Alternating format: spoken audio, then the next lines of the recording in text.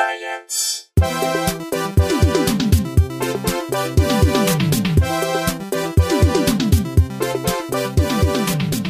Hey everyone, welcome to Probably Science. I'm Matt Kirshen. There's Hi. Andy Wood. We're never going to get this, are we? We're never going to get it right. You do realize when I talk first, I leave a space for you to introduce yourself. You and do. Every I'm too time greedy. you talk first, I'm you too- say my name as I'm trying to say it. And there's literally no way to solve this except to have this discussion on the podcast right now and decide once and for all. When you talk first, what is the protocol? Okay, I'm too intro greedy, clearly. I jump on Tell you. me what to do and I'll do it. I'll leave a space next time. Okay. I will leave that space. Are we leaving this in the I podcast? will do it. Well, let's continue with the intro. Let's get right into this because it's a return guest, but it's been a while. Has been a while. It has been a while. Last time I was here, it was outside and covered in Spanish tile, and there was a pool. There was. Better times. Yeah, that's back when I had friends. It's a funny thing. All you had to do is run a festival and have a pool, and suddenly you have friends in LA. Yes. It's, An important part of growing up is stopping having friends, though. yeah, that's true. Soup, that is the voice of incredibly funny comedian and writer and TV host of Talk Show The Game Show, which is a fantastic and very funny show, and now author, now the writer of the brand new, about to come out memoir, My Life as a Goddess. It's Guy Branum. Hello, good to be here. Thank you for plugging all of my stuff. That was very nice of you. Yeah, absolutely, but the book's the main one because that's about to come out. The book is important. Pre-order today. Forward by Mindy Kaling. Forward by Mindy Kaling. If you want the audiobook, she read it on the audiobook. Oh, I awesome. honestly didn't think she would read it on the audiobook. I was like, you're in New York, you got a kid and a movie. I understand why you wouldn't. She was like, no, I'll get it done. She specifically read her intro, Yes. her forward. I had a mutual friend of ours come and read it, and then we did skits like it was a rap album from 2002 that I was like, this will be added content, and then Mindy was like, don't do that. People love added content. What's the problem? So yeah, July 31st, that's available, but you can pre-order now over on Amazon. Happy Prime Day, everybody. How did you It's guys so exciting celebrate? to have Prime Day. What did Prime Day mean to you as a kid? Well, you know, we're Jewish, so I didn't grow up believing in Bezos' clause. But all the other kids at school were like, oh, he brings boxes, and if you're good, they have packing materials in them, and if you're bad, they have other packing materials in them.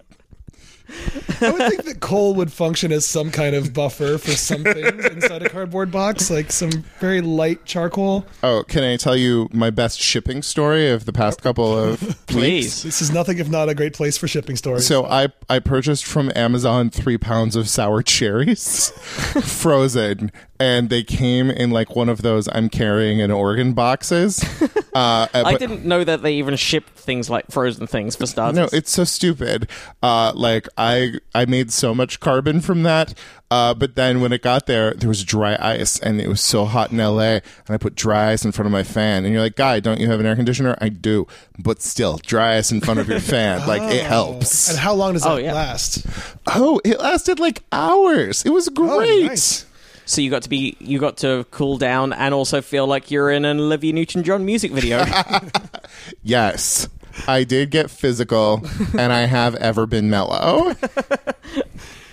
We discovered through the monthly music and comedy show that I do with Brian Cook that the lyrics for that, or that the song was written for, as you could probably tell from analyzing the lyrics, it was not written for a woman. It was written for a man. Can you guess who? Let's it was get written physical. for? This is the lyrics. It has lyrics including like, I took you to an intimate restaurant, then do a suggestive movie.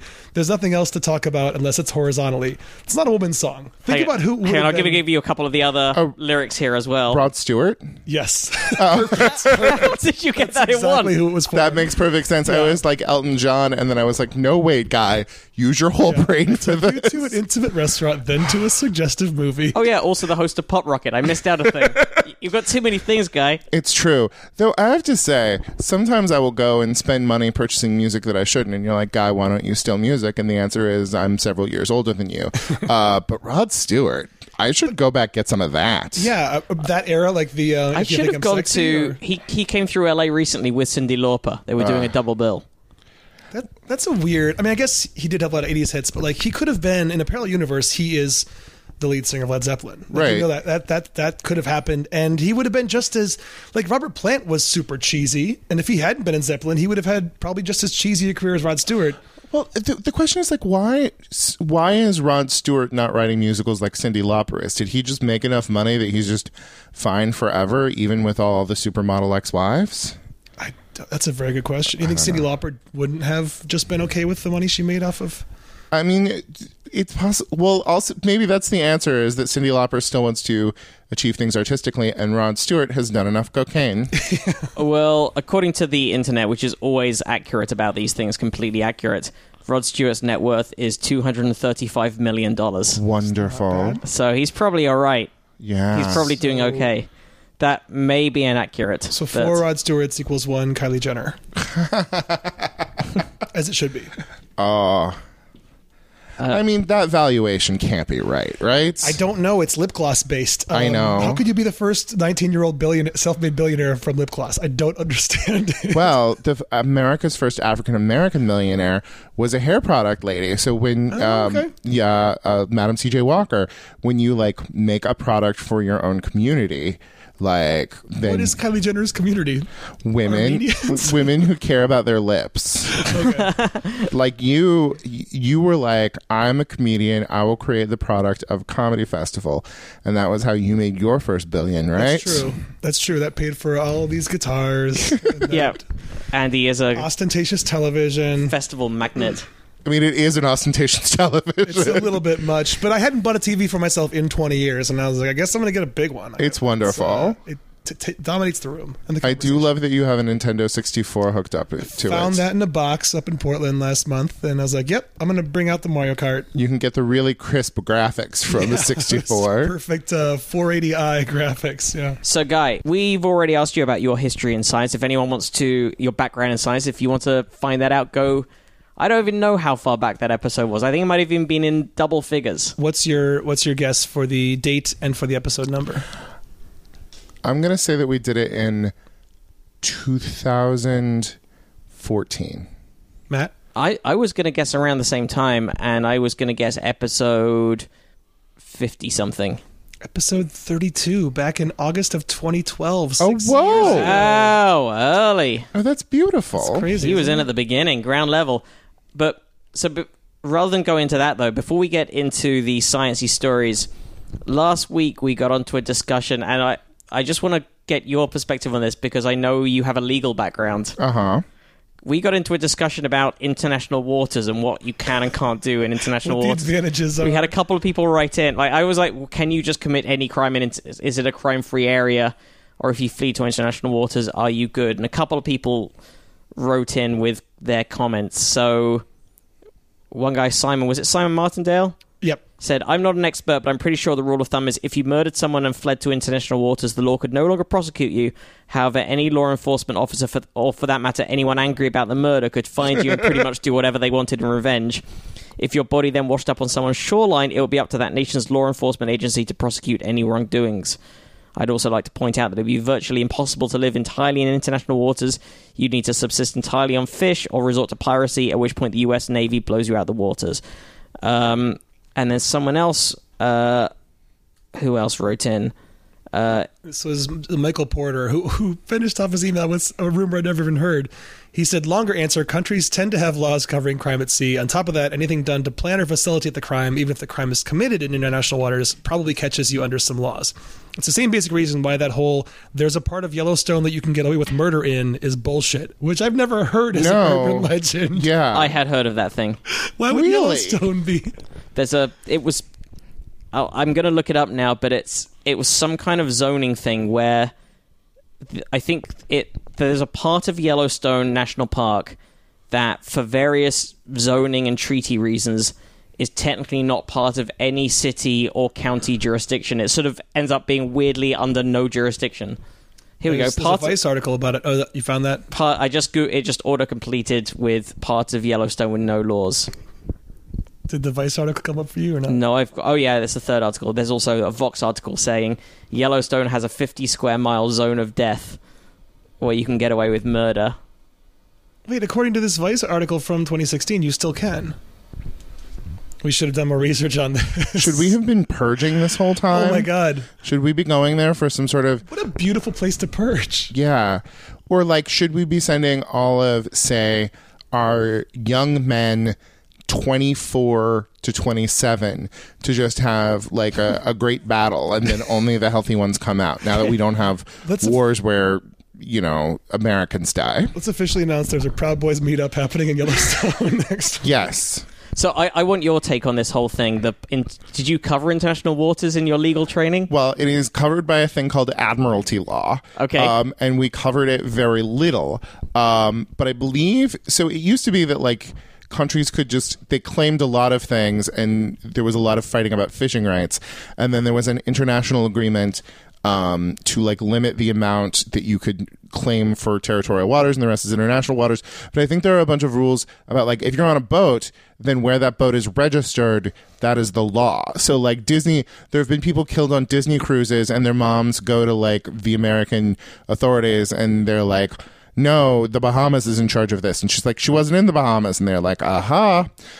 So like for it to truly be international waters, you would have to be like floating on flotsam or something like that, or have a spontaneously created ship that never started in any place that was hey, let's say you're on a trash heap. Let's say you're just on sort of like a trash heap. That came from somewhere though. That has welded together, but also was abandoned. Okay. Then that would be an interesting situation.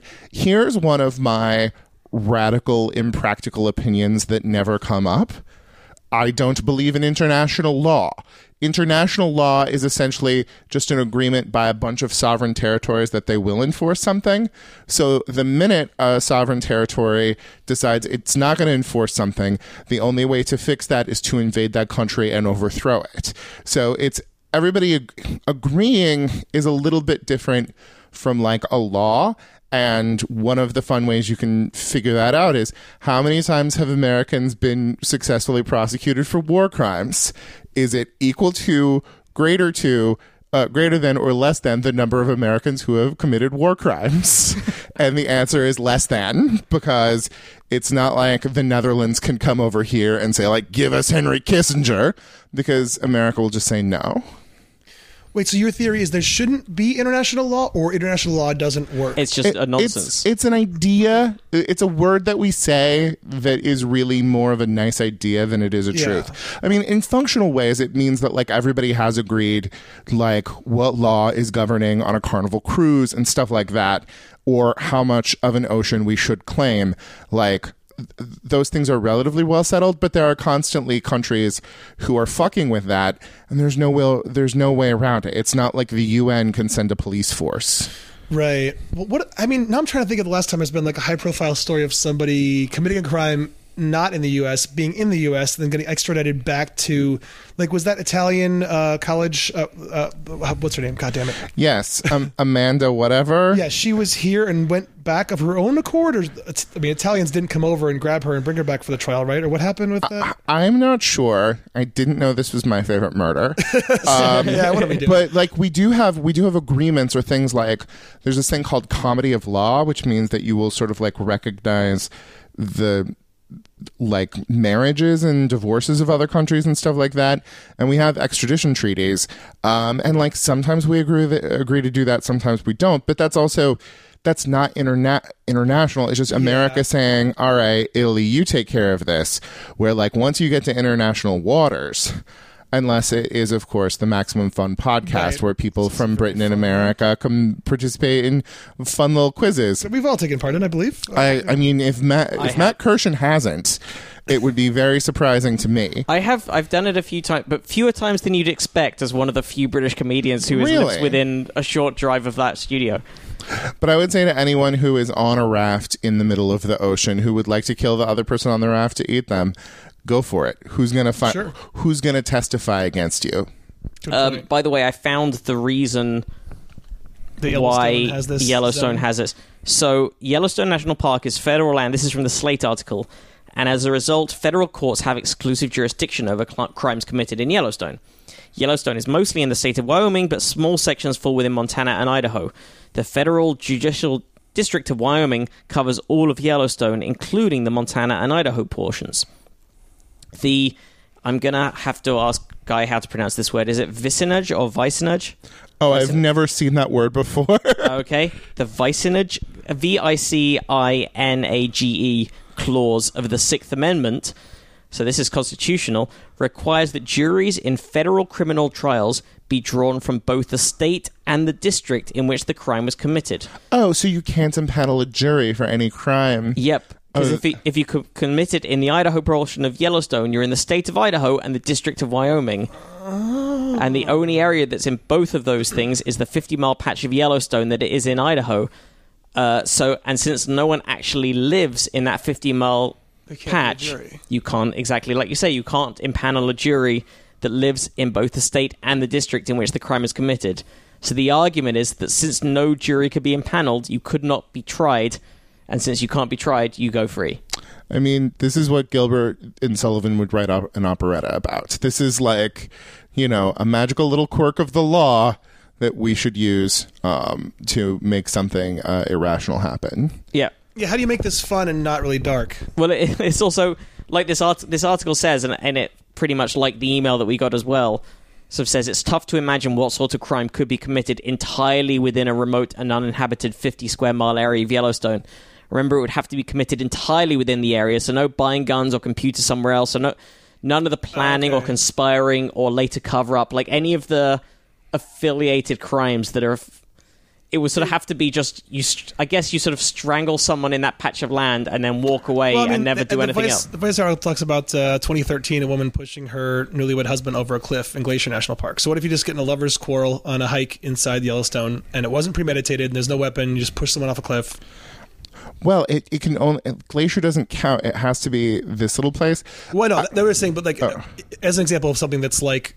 That's a possible scenario. Yeah. The two people could start a fight in the park. And you're only there. And once you leave, it doesn't matter. No, I think what we have here is the foundation of very, very good 1996 Janine Garofalo, Dylan McDermott. Holy shit, that's dark comedy. Why did her name pop into my head? No, because it was like these quirky little, like, can you believe it comedies. We don't make them anymore. Is that what less than zero? No, Zero Effect? Something with zero in it. Yes. I don't know what the Zero Effect is about, but exactly. It seems like it's that. Or the Zero Man, or the Mirror Man, or the Something Man. So there Man. What is that? There are a couple in there about to break up, and then is there possibly a hot park ranger who she falls in love with but has to arrest her? Maybe it's an early Wilson brother role. Oh, I mean, hello. This isn't a movie. We've just made one. It's. I mean, I feel like Luke is who you want in a romantic comedy, but Owen is who you would get for this movie. There is an actual fucking movie we're thinking of. What is it? I'm going to find it very quickly in Janine's IMDb. I think it has zero in the name, or Glimmer, or Shimmer, or Man. No, you're thinking of like the Glimmer, the Zero Effect, but there was also the Something Man that she was in. And this was also a period of time when I would watch any Janine Garofalo movie. Right. Okay. This is post Reality Bites. This is like late 90s. Yes. We're looking at post Copland. Is it Clay Pigeons? Oh yes, Clay Pigeons. Clay Pigeons. She plays a park ranger in Clay Pigeons. That's why we were both thinking of it. Yeah. There's a cute, while we're talking about areas of wilderness, there's a cute quick story that we weren't going to cover, but I do like this, about dingoes that was sent in by Andrew McKay. A fence built to keep out wild dogs has dramatically altered the Australian landscape. Southern Australia's, oh good God, this word, Strzelecki Desert is home to two very different landscapes, an area of 10-meter-high sand dunes with patches of dense woody shrubs, and just a few kilometers away, shorter and flatter dunes surrounded by sparse vegetation. The reason for the difference? Dingoes, which is the conclusion of a study published this week in the Journal of the Royal Society Interface, in which researchers compared the landscape on either side of a 5,000-kilometer-long wire mesh dingo fence, built almost a century ago to keep Australia's wild dogs from private land and livestock. The structure appears to have altered an entire ecosystem, the team found, where the research compared drone-captured images of the dunes and vegetation cover on either side of the fence to historical aerial photographs taken between 1948 and 1999. They discovered there were about 60 more woody shrubs per hectare on the side of the fence with no dingoes than on the other side. The dunes on the non-dingo side... Non-dingo is one word in this article. Yeah, non-dingo side are also about 66 centimeters taller. The likely explanation, the team says, is without a top predator like the dingo, smaller hunters such as foxes and cats have flourished, decimating prey species like hopping mice and rabbits. This went the wrong way, the different way around to the way I thought. With fewer animals left to eat the plant seeds, the shrub cover has increased. The shrubs hold down sand and cause wind to skim over the tops, causing the dunes to grow taller and carving the landscape differently. Rabbits are the one who are fucking up our environments. They're to blame for global warming. This surprised me because when I first read the story, I thought it was going to be the other way around. I thought it was going to be more shrubs on the dingo side because the dingoes were eating the shrub eaters, but actually the dingoes are eating the animals that eat the shrub eaters. So it's like it's like a double flip-flop. Yeah, like what a difficult game of I think Sim Safari it was, where you had to balance the ecosystem. Yeah. I never got into the sim games. You were a simmer? I love a nice boring game. Nice boring game I play against myself. Sign me up. Did those people morph into is it similar? I've also never attempted a StarCraft or a Warcraft or any of those kinds of games. Oh, those are like different. Those are real-time strategy. They're too much pressure for me. Like when I still worked for the video game network, G4, we would go to like competitions and I would be like, this is scary. But I do love a nice Apex Predator, you know? Like, is that something you can introduce in those games that would just change they're the coolest. Well, no, it just yeah, like I mean in the world you love an Apex Predator. Yes, just anywhere. But in those games it was like being able to build, I think it was a Sim Safari, I don't know, but one where you like every time you put in a hawk, it was like, well, this is all going to fall apart. Like they're just going to be eating too many things, and you don't have enough shrubs to support those rabbits. It's like when you're playing rock scissors paper and someone says dynamite. That wasn't in the rules. Exactly. Why would that game exist that has that? So these dingoes, what are they going to do? Is there a solution? I don't think there is a solution. I think there's just know that if you keep dingoes out, you're going to get more shrubs. I think a solution would be to send in the Minus Man, which was the role Owen Wilson played in 1999, who was a cold-blooded serial killer who went around the country and chose his victims from people who complain about their lives. And Janine Garofalo was also in the Minus Man? No, I don't know why I thought that was. Sheryl Crow was. Oh. They were a year apart. So what I'm seeing is that more Australians need to be hunting dogs. They need to be murdering dogs for sport to keep the country in balance. Yeah, I mean, I don't know what the general consensus about are dingoes beloved as sort of an avatar of their country, or hated because they stole that baby that one time? Because they stole Meryl Streep's baby? Yeah.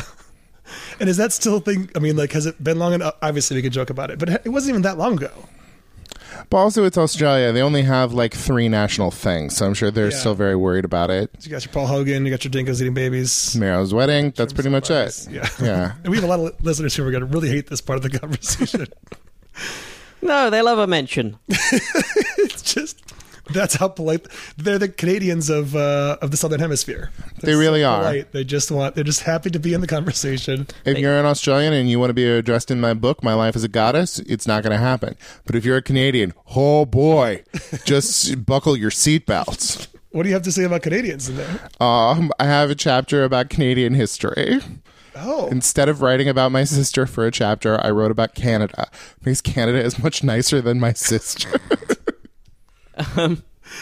Yeah, what is the format of the book, if you can tell us a little bit about how it came to be and what the readers can expect? The book is basically just, it's like... it's sort of like a sequential memoir, but in each chapter I sort of take an aspect of my life and look at it both through my experience and sort of like the way that culture guided it. So like I talk about my relationship to my dad through his favorite movie, or I talk about moving to LA through like Entourage and The Comeback as like alternate versions of LA. Wait, what's The Comeback? Oh, yes. Yeah. Phoebe. Why can't I think of an actual name? God damn it. Lisa Kudrow. Sure, Yes. Lisa Kudrow. Yeah, I'm also just remembering, speaking of Australia, last time we were in this seating configuration, you and I were talking about the adventures of Priscilla, Queen of the Desert. Oh, yeah. And Twinsies and Tu Wong Fu. You know, as time goes on, I realize... Like, Tu Wong Fu isn't that bad of a movie. At the time of our recording, you were on our side that it's a far inferior movie to Priscilla. It is far inferior, but as time goes on, like, I appreciate it more. It seems more... You've caught me in a flip-flop. Caricature. No, I mean, but I also get how... Or what changed your mind about it? It was it coming on Netflix and me getting to watch it a couple of times and realizing, like, at the end of the day, it's sweet. You know? It is a sweet movie, yeah. It's just maybe a little simpler than Priscilla. Yeah. But, yeah. listeners can go check out that episode of Twinsies. Just Google Twinsies or look it up wherever you get your podcasts, and hear our breakdown on the dueling trio of road tripping drag queens from the early 90s. 93 was it? Yes. Yeah. We should get back to some science. There is another, maybe not the most exciting story, but it is related to both Australia and our listeners. There's a shark story that our listener Chris Nelson said, this comes out of my grad school advisor's lab. And it's all about sharks, and I know you're Australians, you love your sharks. Mm-hmm. A Californian fish and wildlife pathologist, this is a Californian shark, has identified the microbial pathogen he thinks is responsible for killing thousands of sharks and rays in the San Francisco Bay between February and July. You used to live around San Francisco. That's true. I didn't know how many rays and sharks did you encounter in your time there. Back in my day, there were almost no microbes, but there were tons of rays and sharks. We were always roasting them for dinner, or, you know. Well, I remember the Punchline used to serve shark and ray as... It's one of the few comedy clubs in the country that had a mostly shark and ray-based menu. Yeah, like, that poor bay, nothing should have to live there. I didn't realize there were thousands. And by the way, if they were raisin sharks, I wouldn't be as scared. But they're sharks and raisin sharks, the least intimidating of all the sharks. Wrinkly, small. And sweet. So surprisingly sweet. But good as a snack. Leopard sharks and bat rays started washing up on beaches around the central part of the bay in early spring. By April, stranded or disoriented sharks were dying by the dozen. Most of the affected fish probably died and sank without being seen, but based on the number of strandings, CDFW senior fish pathologist Mark Okihiro estimates the toll at more than 1,000 leopard sharks, 200 to 500 bat rays, hundreds of striped bass, and dozens of smoothhound sharks, halibut, thornback rays, and guitarfish. I didn't know guitarfish was a thing. Okay, let's see what this looks like. You look up guitarfish while I continue with the story. Unless you have a lead on guitarfish there, Guy. No, I only know bassfish. Though I do, fish pathologist I think is a great pitch that we should probably take around town, you know? What's that guy's name? It's Mark Okihiro. We license Mark Okihiro's life, and then it's just a guy who's constantly solving fish-on-fish crimes in, like, the greater marine biome of the Bay Area. CSI Bay. Are his methods unconventional, and does he get results in spite of that? I mean, well, he's got his partner who plays by the books. Right. They keep trying to take away his fish pathology badge. But he doesn't play by the rules. Does he have like some kind of like physical disability? Does he have a cane or like a affectation? I think he's an asshole, and he's always using smears and he's using the orange litmus paper, not the purple litmus paper. You know. Does the episode open with some kind of marine-based pun? Like, is there a sea life? And then he puts on his fisherman's cap, and then cuts to a song by The Who. I mean, no, it's pretty much just either an older Asian woman or a gay guy is by the ocean, and then something washes up. And then, don't you know, and they suddenly have to put on their scuba equipment or hop in the bathy scaife. I think you could get a stunt casting as the mailman, because it turns out early in the spring, volunteers with the Pelagic Shark Research Foundation, which is a conservation group based in Santa Cruz, collected several stranded sharks and mailed them to Okihiro, who works in Southern California as a white sea bass hatchery inspector. Oh, do you think Okihiro is like a big parrot head? Do you think he's like a lives by the ocean, like Buffett fan, and he's just always coming off of a margarita drunk, and then they like shake him awake, give him this mailed shark so he can get this. What is it? I mean, he could hatchery inspect in his sleep, and he does most of the time. He's drunk, but when he pulls it together... I hope he listens to this. He cut the sharks open and found lesions all around the shark's brain. I wonder, because this says, by the way, the email from Chris says, this came out of my grad school advisor's lab. Chris Nelson, is your grad school advisor Mark Okihiro? Oh my God. Oh, hang on. Or is it the person mentioned later? Here we go.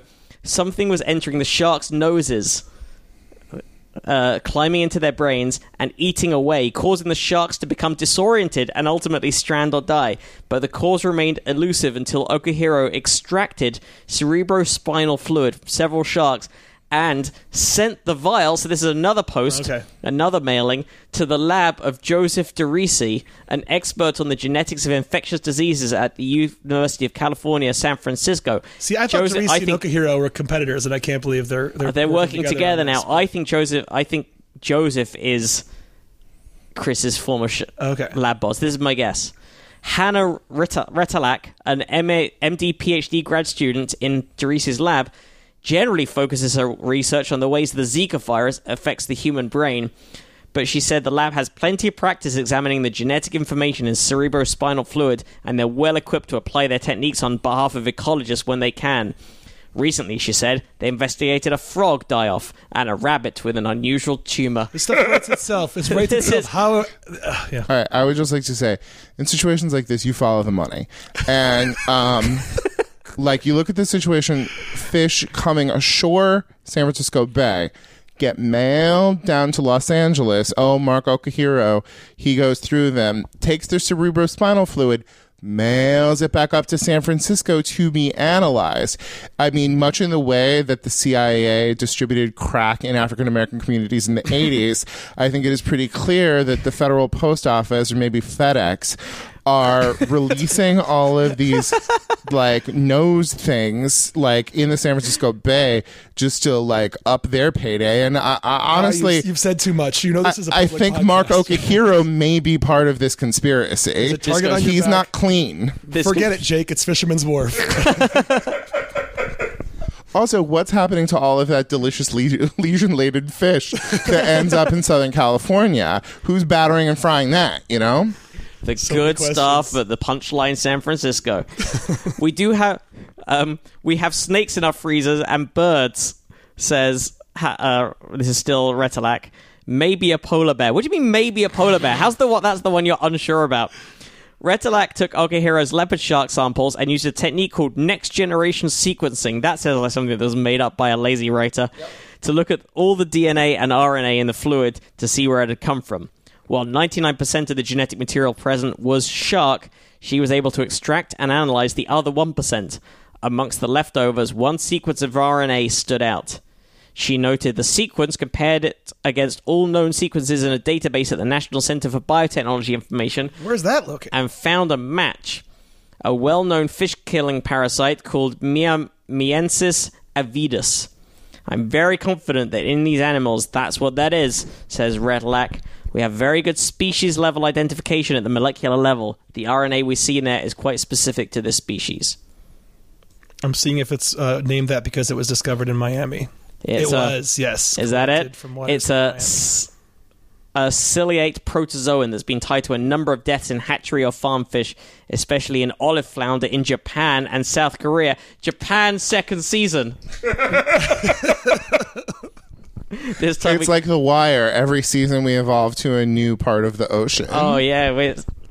Every aspect of it is going to be the schools, then the newspapers. Yeah.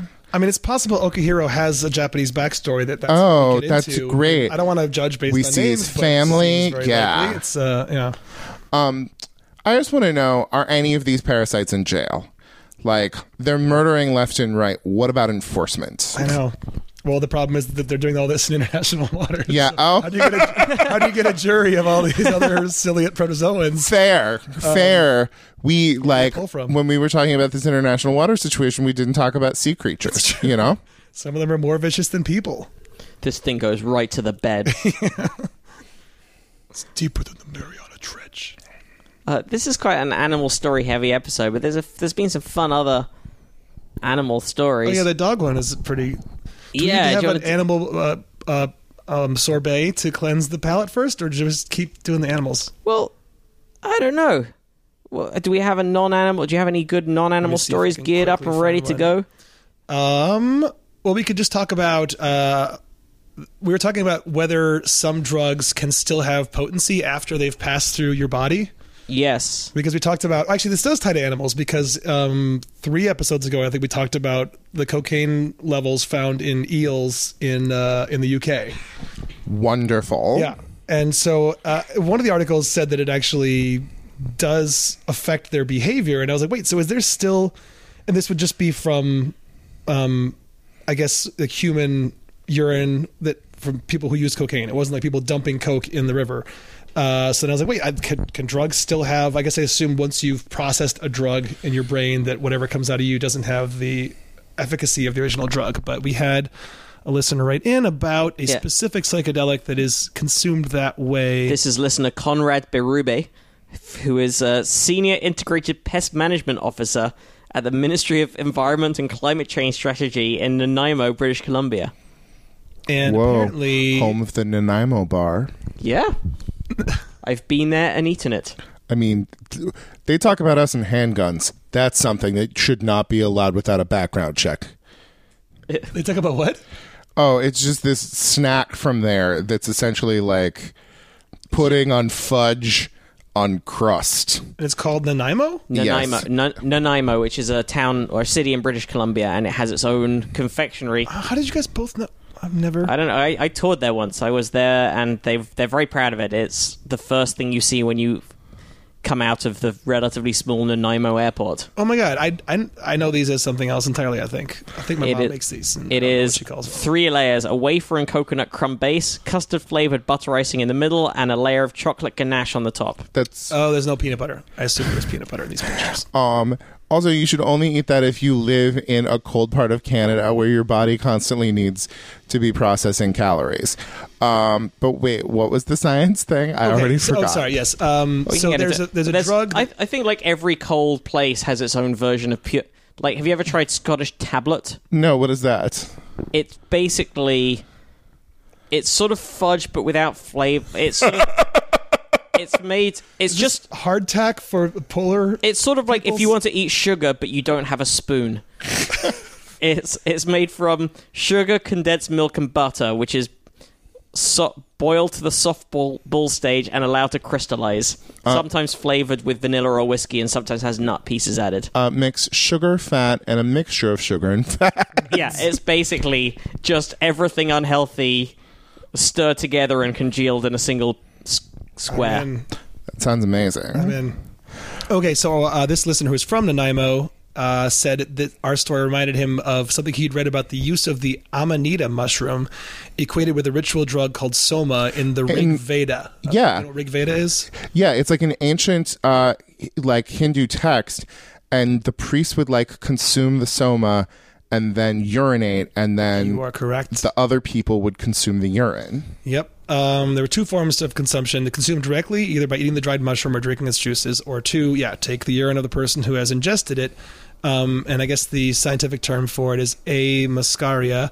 Consumption of the latter was first rediscovered by a Swedish army officer, Philip Johann von Strahlenberg, while a captive of the Russians in Siberia. His observation of this event was published in 1730. This is the only plant that is capable of being passed through the digestive system and maintains its psychotropic properties. Wasson also believed that there is an apparent function in the urine drinking ceremony. In modern experience, the A. muscaria causes nausea when consumed due to the unidentified toxins that occur in this species. It is possible that passing soma through the digestive tract eliminates the nausea-causing metabolite. Okay, So maybe there's actual purpose for it. But then the first person who does it has to deal with that. That's beautiful and Christian that, like, the priest is like, I'll take all of this on my liver, and then you guys have the good time. I'll take the nausea, you just get the pure psychotropic effect. And hopefully that's also his fetish, so it's a win-win. Usage of A. muscaria in Siberia continued until the 16th and 17th century, but was discontinued in favor of alcohol, which was introduced by the Russians. So yeah, some things can still be active after passing through your gut. I prefer to drink piss for its own sake. Right. It doesn't need gussying up. The hallucinogenic indoles, this is the quote, it contained entered the stomach, but a great many more entered the kidneys and were later discharged with the urine. Clean-minded classical scholars have until now shut their eyes to the possibility that the Vedic hymn writer may have meant exactly what he said with, quote, the great gods piss out together the lovely soma, end quote. Well, it's like kind of an old school thing, but like urine drinking is a tradition in Hinduism. Like in the same way that our like presidents try to seem like hokey and down to earth by like when Bush would like clear brush and stuff. There was Indian prime minister who was Morarji Desai, and he was just like, yes, I drink 2 glasses of urine every day. And he lived to be like 102. So maybe he knows what he's talking about. Sorry, he drinks his own. Whose urine does he drink? Yes, he would like every day, just I assume piss in a glass, and then he would like drink his own urine. Are we talking like morning piss, which is like Yeah, I that's the believe it was his thing. morning piss because that has the whole night's work in it. I mean, I could see like after you've like chugged a bunch of water. I mean, if you had to pick a time of day, it's Yes. it's just not morning. It's well, it depends on how asparagus heavy a diet you're on. Look, I'm a huge fan of Morarji Desai, and every time I read about him, I'm like, it worked. Like, how can I argue with this? well, So- then you get into like anecdotes. Yeah, it's like the person who has the uncle who lived to be 110, smoking 10 packs a day. And Yes. This quote continues, by the way, yet it has been known for at least 2 centuries that the Korjaks do so after drinking the mushroom juice, and that their friends strain the urine through wool and after drinking it enjoy the same ecstasies. And then another quote, to this day, the Tungusic consume the Amanita muscaria mushroom entheogenically, Entheo. I guess. either raw or distilled in the urine of their reindeer. Oh, they got tripping reindeer that deal with the nausea. But those reindeer kidneys would fuck you up. You know? If, like, you, like, slaughtered the reindeer and ate the kidneys. Oh, it's just full of all the Yeah. All the bad stuff. inducing stuff. So, yeah, I guess just have you tried? I now forget the name of the coffee, and we've talked about it once a while ago. On yeah, this. the copa. Copa is the name of the animal that Yeah, South- the civet cats that... Yeah. I have never. It was fine.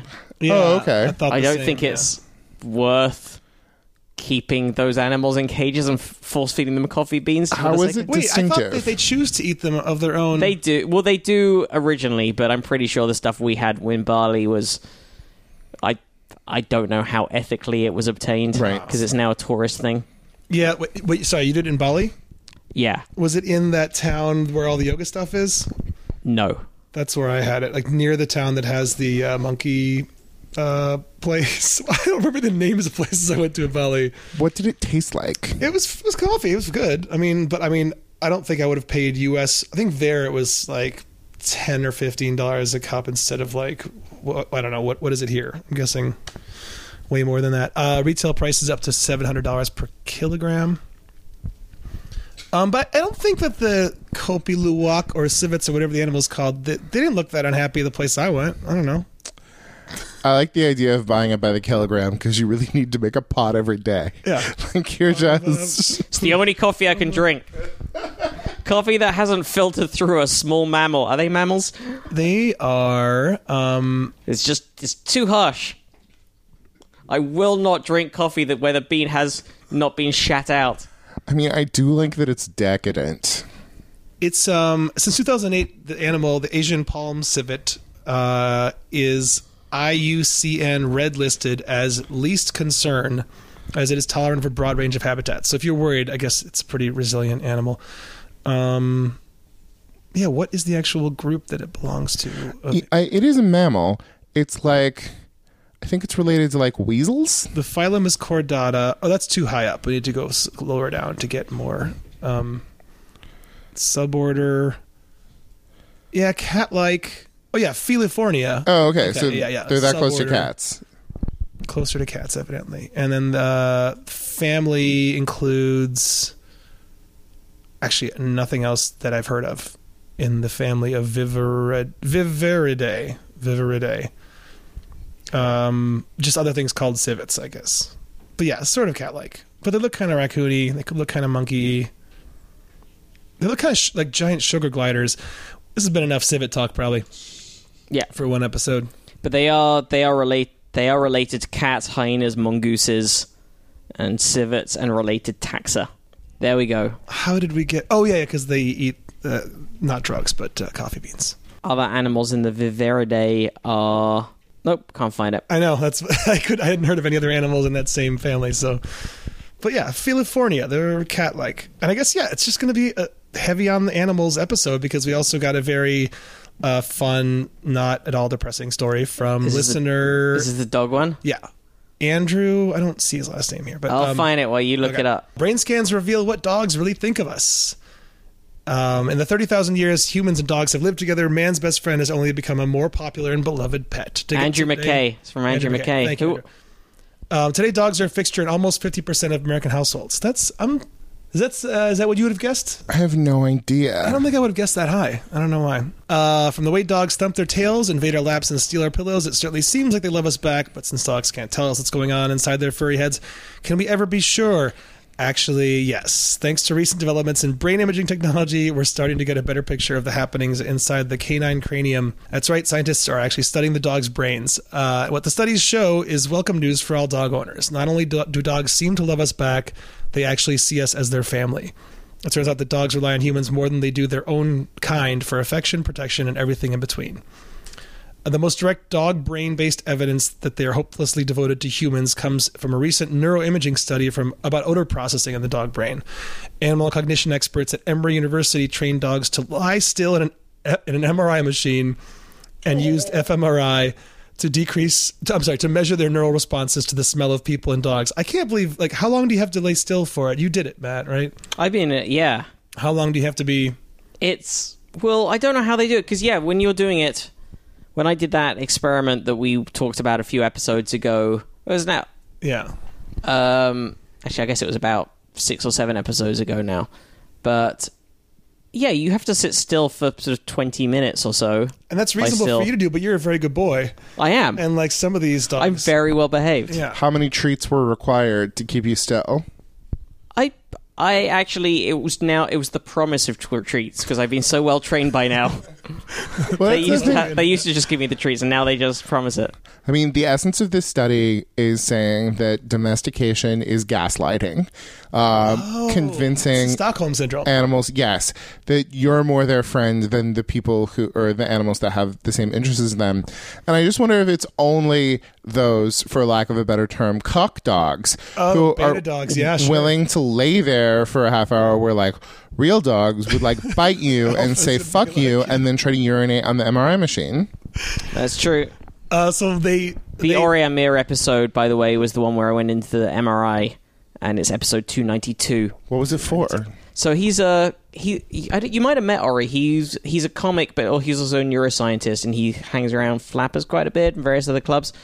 But he was doing an experiment where he wanted, for his grad project, I think it was, where he wanted to find out what parts of the brain are involved in generating humor. Okay. So he put a selection of professional comics and improvisers, and then amateur comics, and then just lay people, just other grad students, lab people, in an MRI machine, and made us try to come up with captions to New Yorker cartoons. So that was the ultimate test of comedy. The ultimate test of generating humor. And we talked about this on the show, but the two controls they had, depending on what lights lit up, you either had to try and think of a funny caption or try and think of a non-funny caption, so something that's just a pretty direct description of oh, thank you for the cup of coffee or whatever. Yeah. And then or try to think of nothing at all. So that way they could compare which parts of your brain showed more activity when you were thinking of any kind of caption, and then which showed more activity when you were specifically trying to generate humor. Why not hashtag games? Why not Golden Age of at Midnight hashtag games? I think this... Everybody on Twitter on fMRI. You know what? This experiment, because we only just had him on the show, but I did that experiment a while ago, and it was, I think, before At Midnight was that big a thing. But really? Maybe. No, I mean, New Yorker cartoons is so relatable, and academics reading would be like, oh, yes, I know what that is. That's wonderful. I would be fascinated to know what he learned. But it was, I'll listen back to the episode, because he talked about which bits of the brain specifically lit up, and also which bits, I'm now struggling to remember exactly. I have to go back to the episode myself, but it's more, the more professional, the more experienced you are as a comic, the more subconscious, the more I guess it wasn't about as much what was firing as what wasn't firing, because like the governor sort of wasn't firing. That was would yeah. keep things in I check. guess sort of the same thing. I think they find similar things in athletes where they talk about like the flow state or whatever. The more Oh, that's wonderful. the more experience you are at an activity, the less you're thinking. I guess it was, any of us, when you first learn to drive, you're like, all right, wheel, stick, mirror, and everything. And then the more you do it, the more it gets pushed from that very conscious part of your brain to the less conscious part of your brain. And that's, I think, what he found with Human Generation as well. Like, the more experienced comics, the more those parts of the brains were what was firing when you were trying to generate humor. Mm-hmm. Do you like the way that sometimes bits just like slide together when you're not thinking about them? Right. Is always really interesting. And the way, as a comic, once you get to a certain point, sometimes you can sort of be in a bit, but also thinking about what you're going to do next, or which sometimes to the detriment of the bit. Sometimes you lose the feeling in the moment, and then sometimes it's actually just really, it's useful to be able to briefly go on autopilot where you think about what the next thing But you're going to like do. when you're doing crowd work and planning at the same time, that's always like, let's hope this doesn't fall apart. Yeah, and that's the thing that I think can only come with experience, because you suddenly go, what's going on there? Your brain would theoretically be doing a lot, but because you've had so much practice at it, a lot of it's been pushed from the heavy processing part of your brain into the automatic parts of your brain. And that then enables you to be riffing with someone on the front row while at the same time thinking, all right, what's the bit of material I want to close on? How do I somehow segue from this bit of nonsense that I'm currently doing with this person in the room to that subject? That's wonderful. I need to listen to that. But I think you're right, though. I would be interested to do, because I didn't find coming up with captions that easy. I would definitely be interested to do it with like a hashtag. Well, I mean, the thing is, I was saying it just as a joke, but also we are more trained to hashtag games and stuff like that, where like a New Yorker cartoon isn't exactly what we do, and I think we would be more likely to be like, but that's not what New Yorker cartoons are, you know? Well, I remember a few years ago I wrote on Comedy Knockout, which is a similar sort of True TV's comedy panel show. Yes. It's very New Yorker, yeah. And there were different rounds, and we had to write funny answers to help the contestants, and most of the rounds were verbal, and one or two of them were visual. Every so often, we would have a round in an episode that was, a funny picture of the people on the panel, and we had to write punchlines to the picture. And I found those rounds so much harder to write punchlines for than the ones that were like 20 funny answers to this setup. Like, here's a verbal setup, give us one verbal setup, give us 20 punchlines to this, go. And I could knock those out all day long. But when it was like, here's a picture of some crazy stuff happening, write 20 punchlines to that would take a while. And so you're not doing that on stage 6 nights a week, and I don't know, I guess I'm more verbal than visual in my... Yeah, it's like when it comes to, I'm not a visual thinker, I can have one or two ideas that are like ideas, but nothing instinctual is going to happen. Right. Yeah, I think I'd be really interested to know how, now you said that, I would love to go back into that MRI, which costs hundreds of thousands to run that experiment. I think you need a grant and do something. You kind of do an autopilot as opposed to do something that takes a lot less effort for me, or at least comes a lot quicker to me comedically, which is exactly what you said, which is writing punchlines or writing. Well, writing punchlines to you was analogous to odors for these dogs, because dogs navigate the world through their noses. The way they process smell offers a lot of potential insight into social behavior. So they presented them to different smells, like smells of people and dogs, both familiar and unknown. And the scientists found the dog owner's aroma actually sparked activation in the reward center of their brains called the caudate nucleus. Of all the wafting smells to take in, dogs actually prioritize the hint of humans over anything or anyone else. These results jibe with other canine neuroimaging research. In Budapest, researchers at Eötvös Loránd University studied canine brain activity in response to different human and dog sounds, including voices, barks, and the meaningful grunts and sighs both species emit. This is why dogs must never acquire access to treats, because if they could distribute treats themselves, then they would be able to form into a cohesive unit and overthrow our country. They are only in half of homes, but they have knives in their mouth and on their feet. Sounds very Marxist, dictatorship of the proletariat or something, or I don't know what. Yeah, I saw that telemarketing movie 2 days ago. Oh, is it good? Bruce Riley? The first half of it is so good, and the second half of it is like weird and good. I heard it's sort of Michel Gondry-ish with magical realism or something. Is that? I don't know who Michel Gondry is. Like Eternal Sunshine of the Spotless Mind. Oh, yes, it is. It's like it's also like fun and big. Okay. As I think his movies are. I like his stuff. We tried to see it the other day, but we left too late and we missed it. And then we saw our 8th grade instead, which is very good. Oh, what's that about? That's Bo Burnham's film. Oh. And it's about a girl navigating 8th grade, the end of 8th grade. Cool. The end of middle school. Yeah. Did he write it? Or he wrote and directed it. Interesting. Mm-hmm. So in Budapest, they studied dogs' response to sounds, and among the surprising findings, they revealed marked similarities in the way dog and human brains process emotionally laden vocal sounds. Researchers found that happy sounds in particular light up the auditory cortex in both species. This commonality speaks to the uniquely strong communication system underlying the human-dog bond. In short, dogs don't just seem to pick up on our subtle mood changes, they're actually physically wired to pick up on them. After I came out of the closet, my mother would always insist that her dog Bentley understood how upset I was making her, and that would make Bentley upset. She would say, "Listen, Bentley is crying because she's yelling like that. Stop making me talk about your gayness." How long did it take for her to?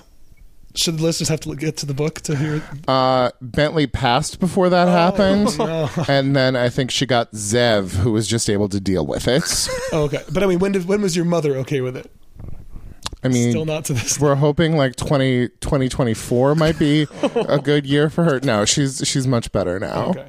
I'd like to do this story. We got some people to thank first. Oh, sure, yeah. We got some donors to thank, and I'd like to do that just before we get it into people. A lot of people have gone to probablyscience.com and clicked on the donation button.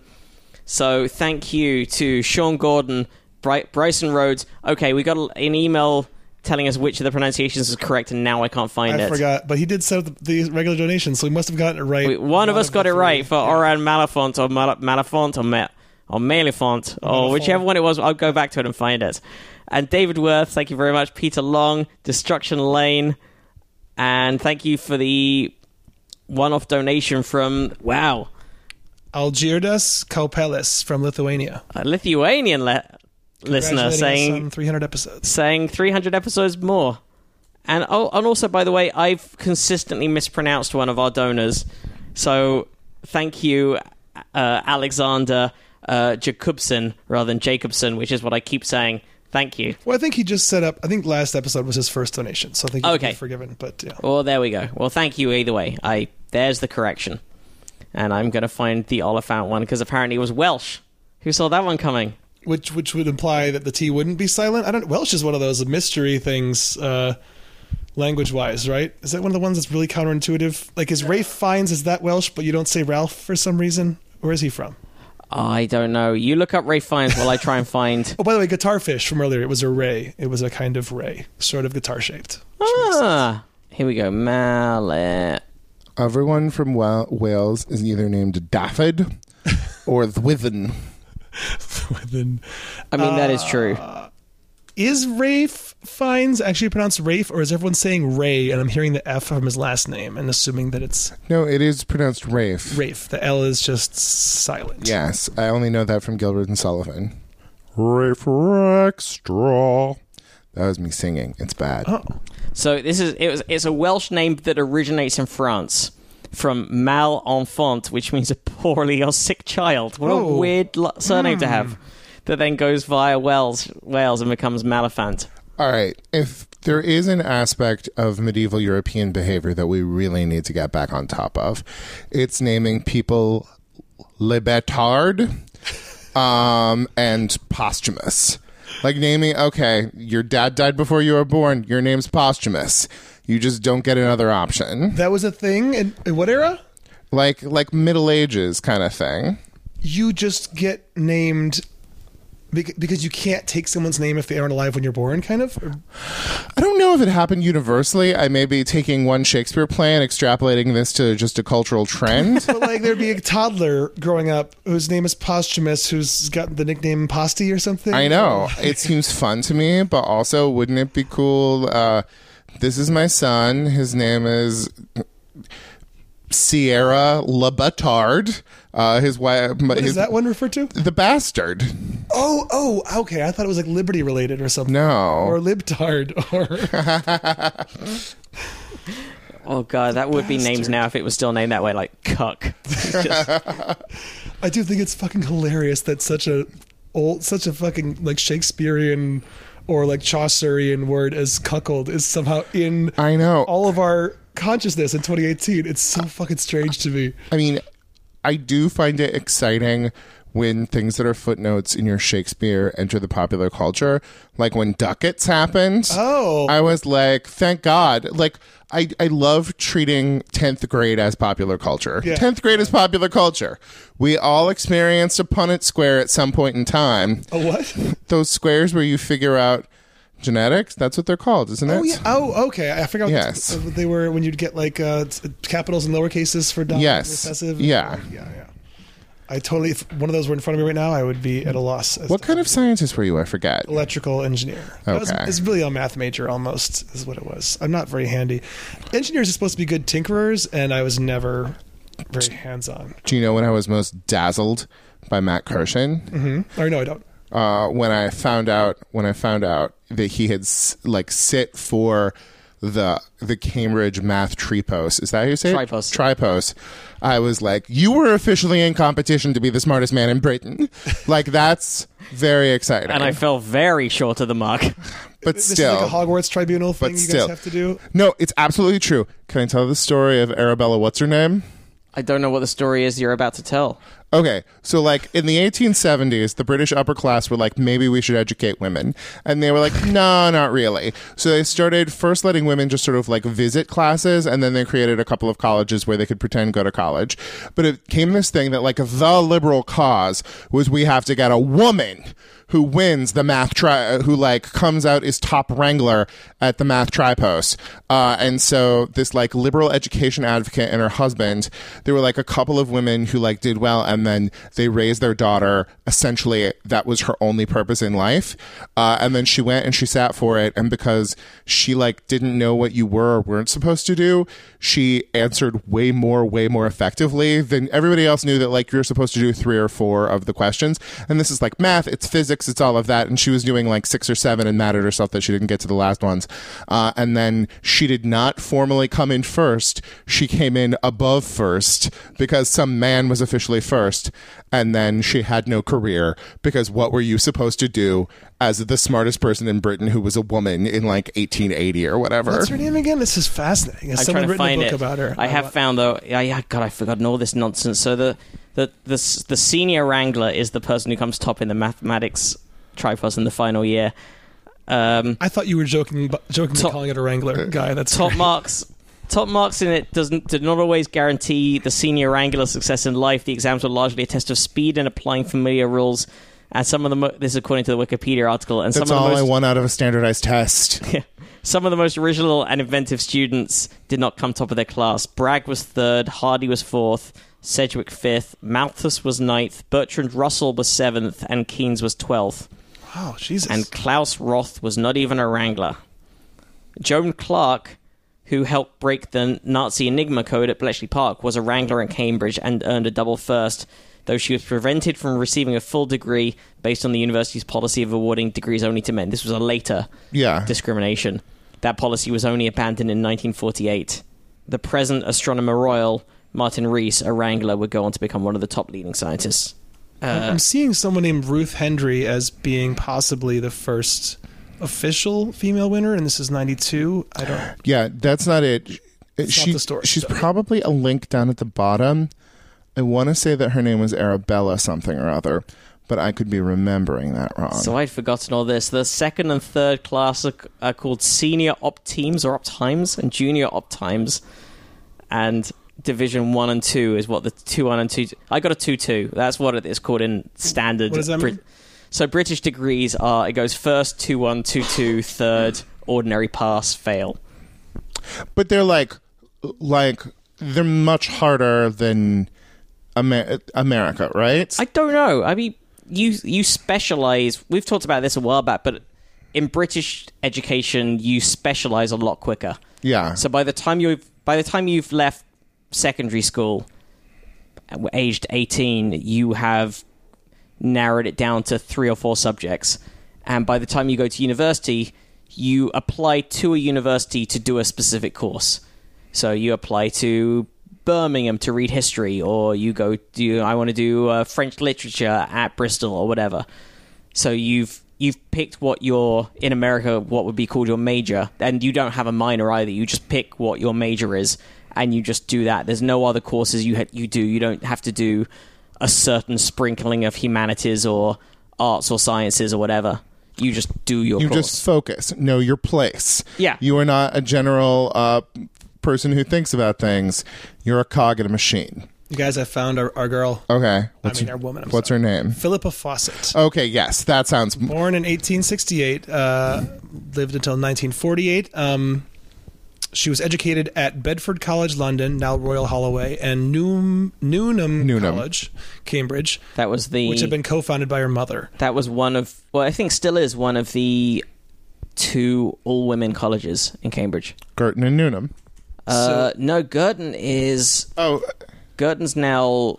it's co-ed. It's... It used to be Newnham and Newhall when I was there, but they've renamed one of them now. And I can't remember what they've renamed it to. After like a lady of note of the recent past? That's exactly what it is. Her score was 13% higher than the second highest, but of course, as you said, she did not receive the title of senior wrangler, as only men were then ranked and women were listed separately. When the women's list was announced, Fawcett was described as, quote, above the senior wrangler. No woman was officially awarded the first position until Ruth Hendry in 1992. Coming amidst the women's suffrage movement, Fawcett's feat gathered worldwide media coverage, spurring much discussion about women's capacities and rights. The lead story in the Telegraph the following day, and this is 1890, said, once again has woman demonstrated her superiority in the face of an incredulous and somewhat unsympathetic world. And now the last trench has been carried by Amazonian assault, and the whole citadel of learning lies open and defenseless before the victorious students of Newnham and Girton. There is no longer any field of learning in which the lady student does not excel. 1890. I think there's something so interesting about the way that discrimination shifts in a situation like that there was 100-year gap between Philippa and this next woman. And I think it is that interesting thing of when you're not allowed, you're just trying to break through the allowed. But then the interesting way is that you can be allowed in but not fully in. Does that make sense to you? Oh, wait, is this, are you making reference to that? Do you listen to Revisionist History, the Malcolm Gladwell podcast? No. There was an episode about moral licensing. Uh-huh.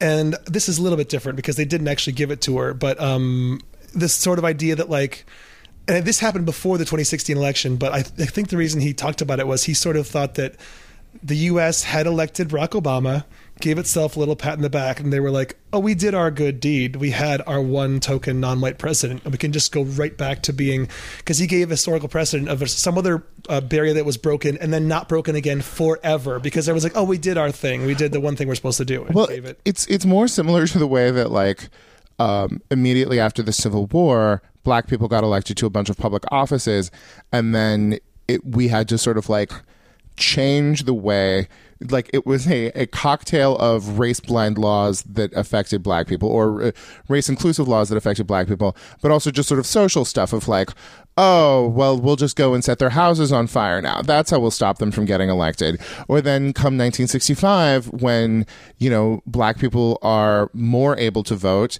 it's like, oh, we'll start incarcerating them left and right so that they're all felons, or, you know, other things like that. And I just think with something like this, you just, a system finds more subtle ways of saying you're not a real mathematician. Mm-hmm. Where, like, Philippa Fawcett knew exactly where the rule was that said you're not a real mathematician, and it took 100 years before Ruth what's-her-name was able to, like, prove herself a real mathematician. I just, like, it starts getting gross and subtle, you know? I'm surprised no one's made a movie about this woman. By the way, Newhall. I mean, it's a boring story. I've thought about it. I've played it left and right in my head. By the way, Newhall got renamed Murray Edwards College. You're exactly right. It was named after it apparently was founded without a significant endowment, and then it got a donation of $30 million by alumna Ross Edwards and her husband Steve Edwards.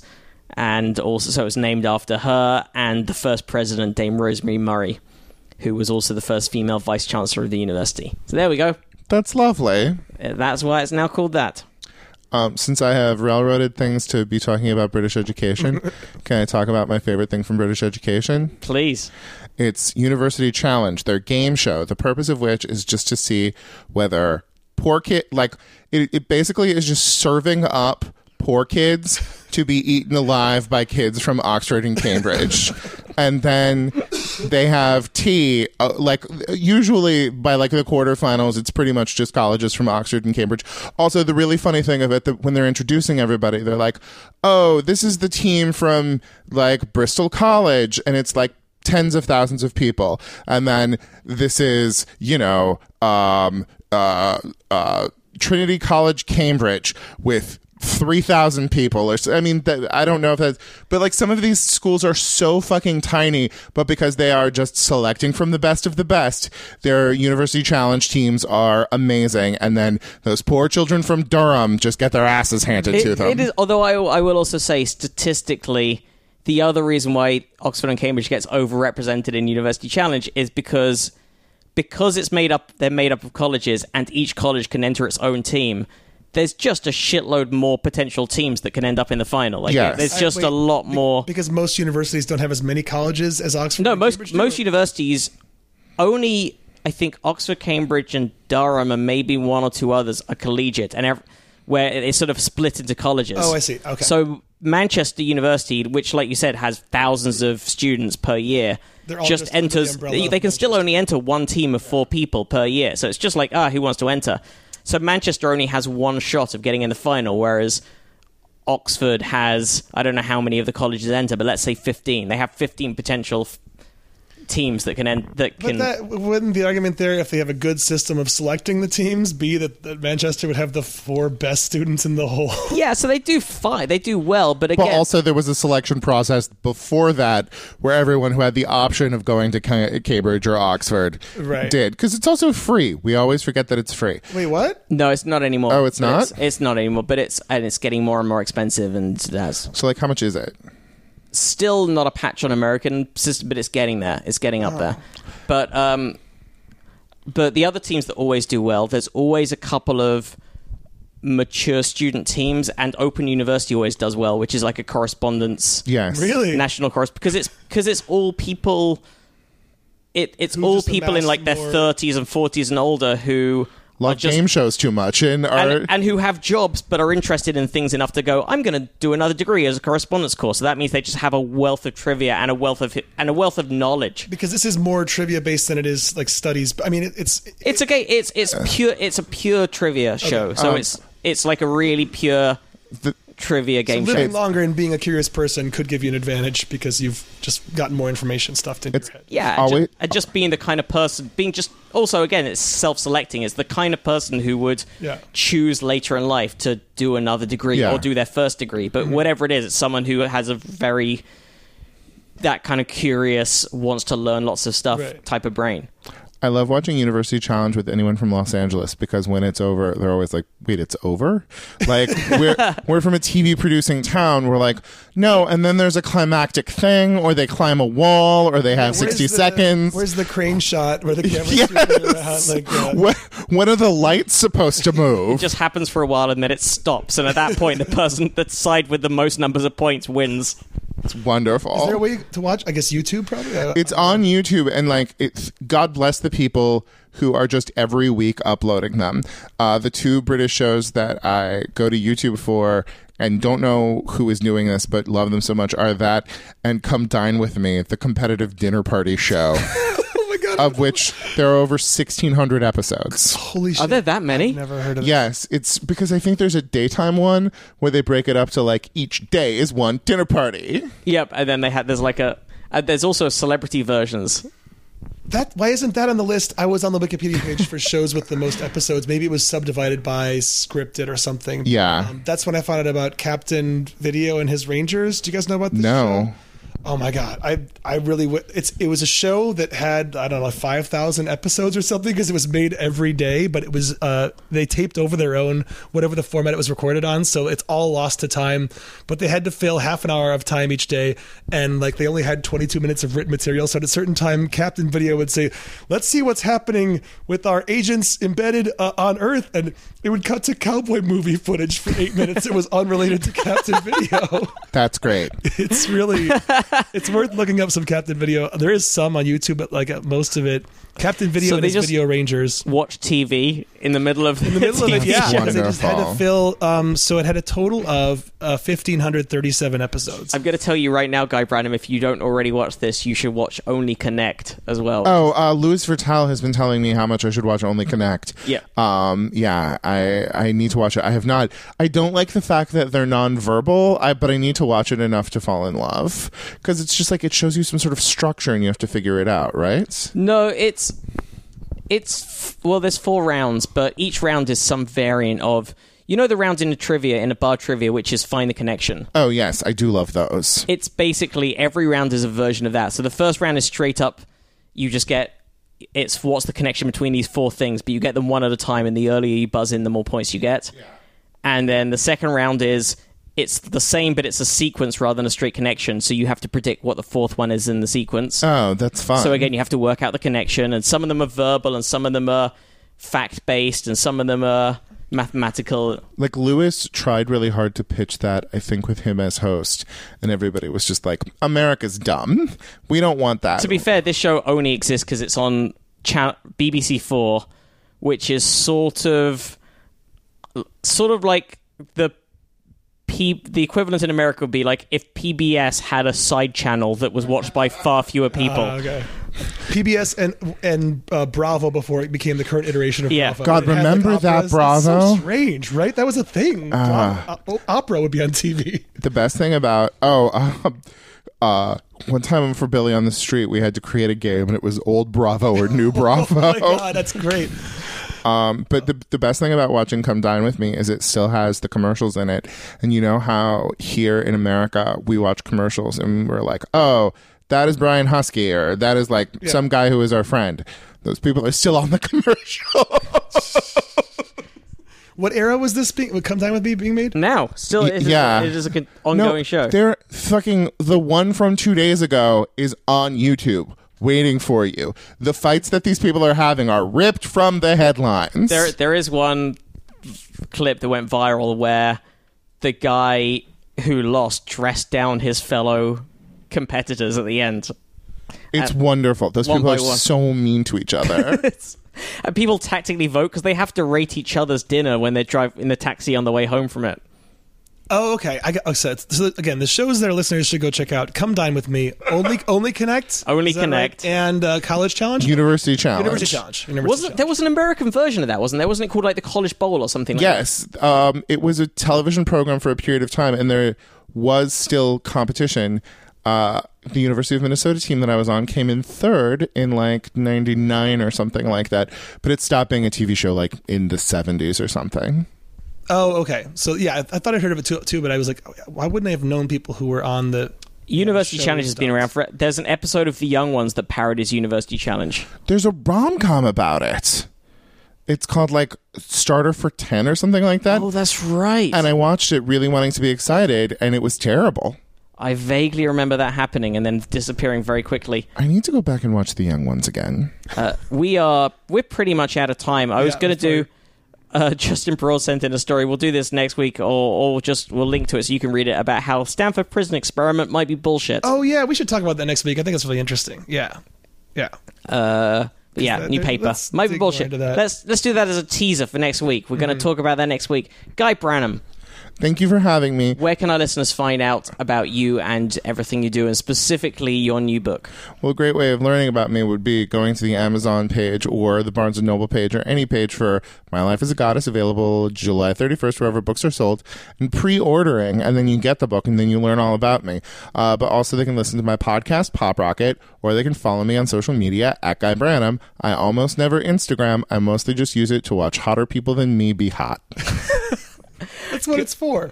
Go and find Guy and buy his book. He's a delight. I'm looking forward to reading it. I can't wait for it. Likewise. Will you still tell me what the deal with the Stanford prison experiment is, but after we've stopped podcasting? I will do that, and All right. listeners will. I promise you will do that. I've got opinions. First story next week. I've got opinions, yeah.